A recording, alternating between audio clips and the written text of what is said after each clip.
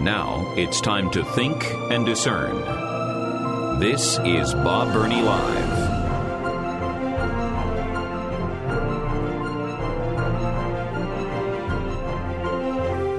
And welcome to the 5 o'clock hour of Bob Burney Live. If you were not listening earlier in the program, yes, I am back live after a little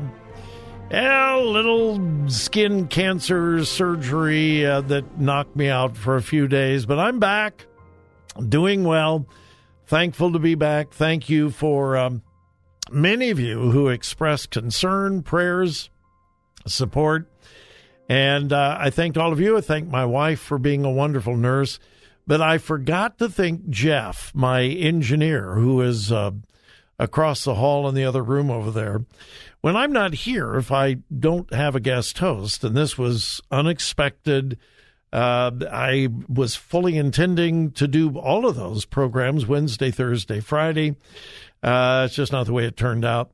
And so at the last minute, it's almost impossible to get a guest host.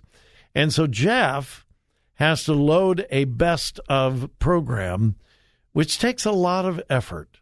I mean, it really does. You have to go back into the archives, pick out programs that are not dated and so forth. And so he had a lot of extra work on his plate Wednesday, Thursday, Friday, and I thank Jeff for his work. Jeff does a great job over there. I don't say it nearly often enough. When you call, he is the one that screens your calls.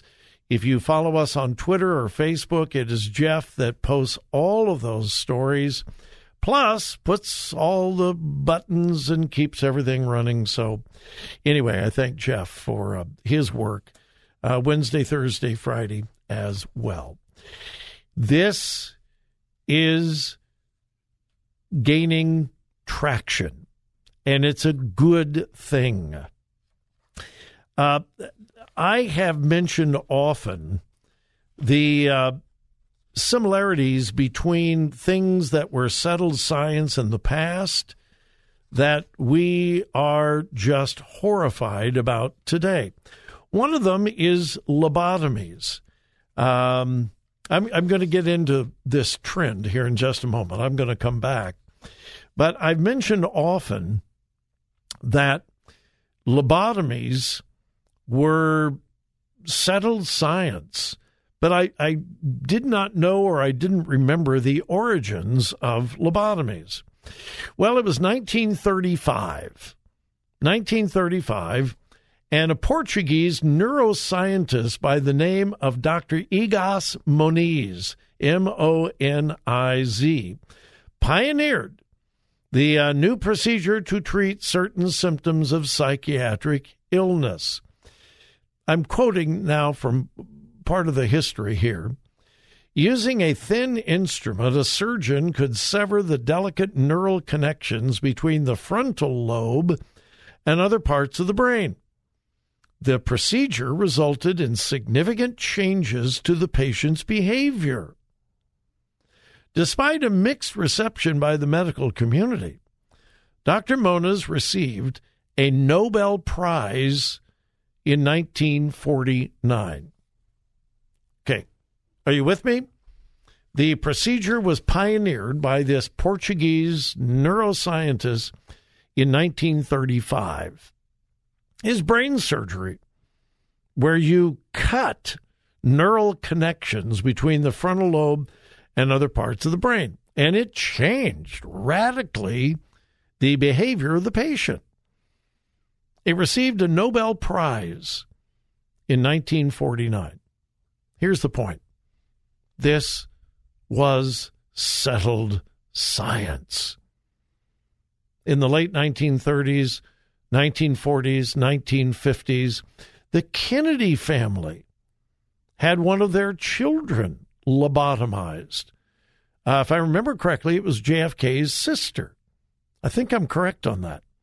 She was lobotomized. The Kennedys, some of the richest people in the world. Well, it was settled science, and she had psychiatric issues. So what do? You perform a lobotomy. The lobotomies then were picked up here in America by psychiatrist Dr. Walter Freeman. And he became the go-to guy for lobotomies here in America. And he operated on thousands of patients because, again, this was settled science. This is how you dealt with severe psychiatric issues. Now, so I don't get too far away from what I wanted to deal with, transgenderism is primarily a psychiatric issue. It is not a physical issue. It is primarily psychiatric. Okay? So, lobotomies dealt with severe psychiatric illnesses. Transgenderism, the changing, the transitioning from male to female, female to male, is primarily a psychological issue. But in order to deal with the psychological issue, there is medical intervention. I hope I haven't lost you. Medical intervention. Sometimes surgical reassignment of body parts. Puberty blockers, hormone treatment, medical intervention for a psychiatric problem. Well, that's what they were doing with lobotomies. And it was accepted. This is what you do. Now, do they do lobotomies anymore? No. I don't think they are performed ever. Well, why? Well, get this. It was discovered that of Dr. Walter Freeman's patients, and he was the premier expert in lobotomies, of his patients, and he was the best in the country, 73% of his patients remained hospitalized for life or, quote, in a state of idle dependency. 73% were institutionalized. 73%. Another 5% actually died during the operation. So nearly 80% of his patients either died or were institutionalized for the rest of their life. And it was years before the medical community said, what in the world are we doing? What are we doing to people? And lobotomies continued until the 1960s, when finally the entire medical and psychiatric community agreed this was a horrible, horrifying mistake. And lobotomies stopped. Oh, did I mention that it was settled science at one time? Yeah. Fast forward to today. The parallels between lobotomy and transgender treatment, affirmation, and surgery are shocking. Shocking. Well, there is a new trend, and it's good, although it's too late for many. I'll pick it up right there when we come back.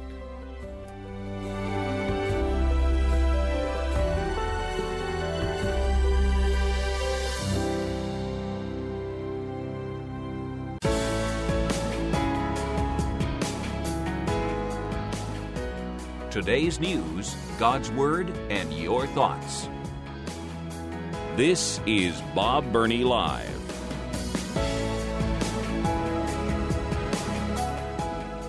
All right, how do you get the attention of the progressive far left?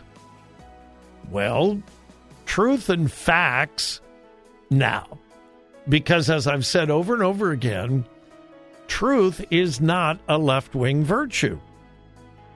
That's not important. Facts are not important. Ideology, philosophy, that's important.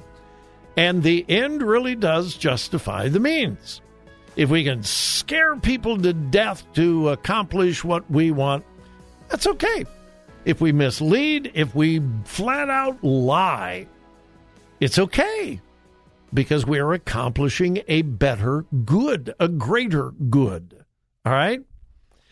So, this whole transgenderism thing, I have been saying for years, has no scientific basis whatsoever.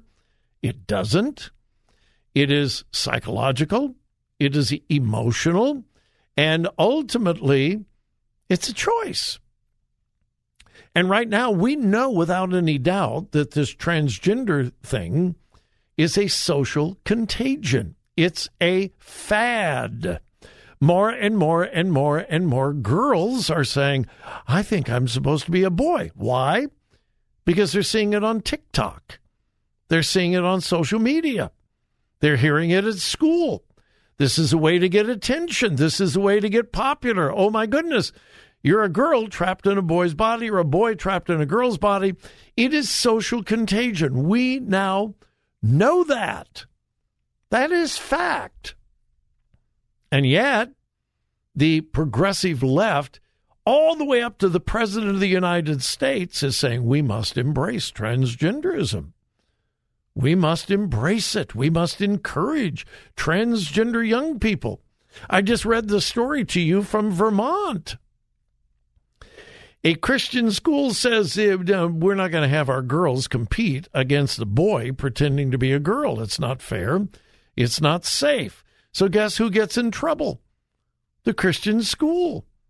Who gets honored? The boy who thinks he's a girl. This is the left today. If they would look at facts and real science, they would say, oops, well, I guess maybe we were wrong. No. So what is going to get their attention? Money. Money. And so there is a small wave beginning. It's incredibly small. It's like when you go to the beach and it's low tide, just gentle waves coming in, but they are waves. And they are lawsuits against the people who have provided the puberty blockers, the hormone treatments, and the sexual reassignment surgery, the mutilation of children's bodies because the kids are confused. Lawsuits. Here's the latest one. And there are going to be more and more and more. Layla Jane is now 18 years old. She is suing Permanente Medical Group and Kaiser Foundation hospitals in California. She is suing them for intentional fraud and concealment. What happened? When she was 13 years old, she was psychologically troubled. She was emotionally unstable. And she thought she was supposed to be a boy. And so she went to the experts at Kaiser Permanente and Kaiser Foundation hospitals when she's 13 years old. And the doctors, according to court documents, quote, pushed her into the procedure. She had her breasts removed. She was 13. She had her breasts removed. According to the legal documents, doctors pushed her into the procedure and characterized her gender transition as the only way to treat her pre-existing mental health problems. The doctors admitted it was a mental health issue. So how do you deal with a mental health issue? You cut off body parts. What? Well, that's what they were doing in lobotomies. That's what I was saying before the break. You don't deal with emotional issues, psychological issues by cutting off body parts. But that's exactly what transgenderism is. In an interview, she said, she's now 18 years old, I don't think I should have been allowed to change my sex before I was legally able to have sex. I don't think I'm better off for the experience. And I think transitioning just completely added fuel to the fire that was my pre-existing conditions. Her attorney says, quote, informed consent was missing here. It is impossible for a child to give informed consent, and it is impossible for parents who are not fully informed and with a child that was not properly treated cannot also give that consent. The lawsuit alleges doctors warned her of an increased risk of suicide if she failed to transition to male. So the doctors told a 13-year-old, if we don't cut off your breasts and make you a male, you will probably kill yourself. This is the only way to save your life. And we hear this all the time. No, we've got to let them transition or they'll commit suicide. No. There is no research indicating that that is true at all. So she has acquired an attorney and she is suing. I think she'll have a very good chance of winning. Chloe Cole, you know that story, same. These legal cases are popping up across the country. And when these doctors and hospitals have to pay out millions of dollars, maybe they'll wake up.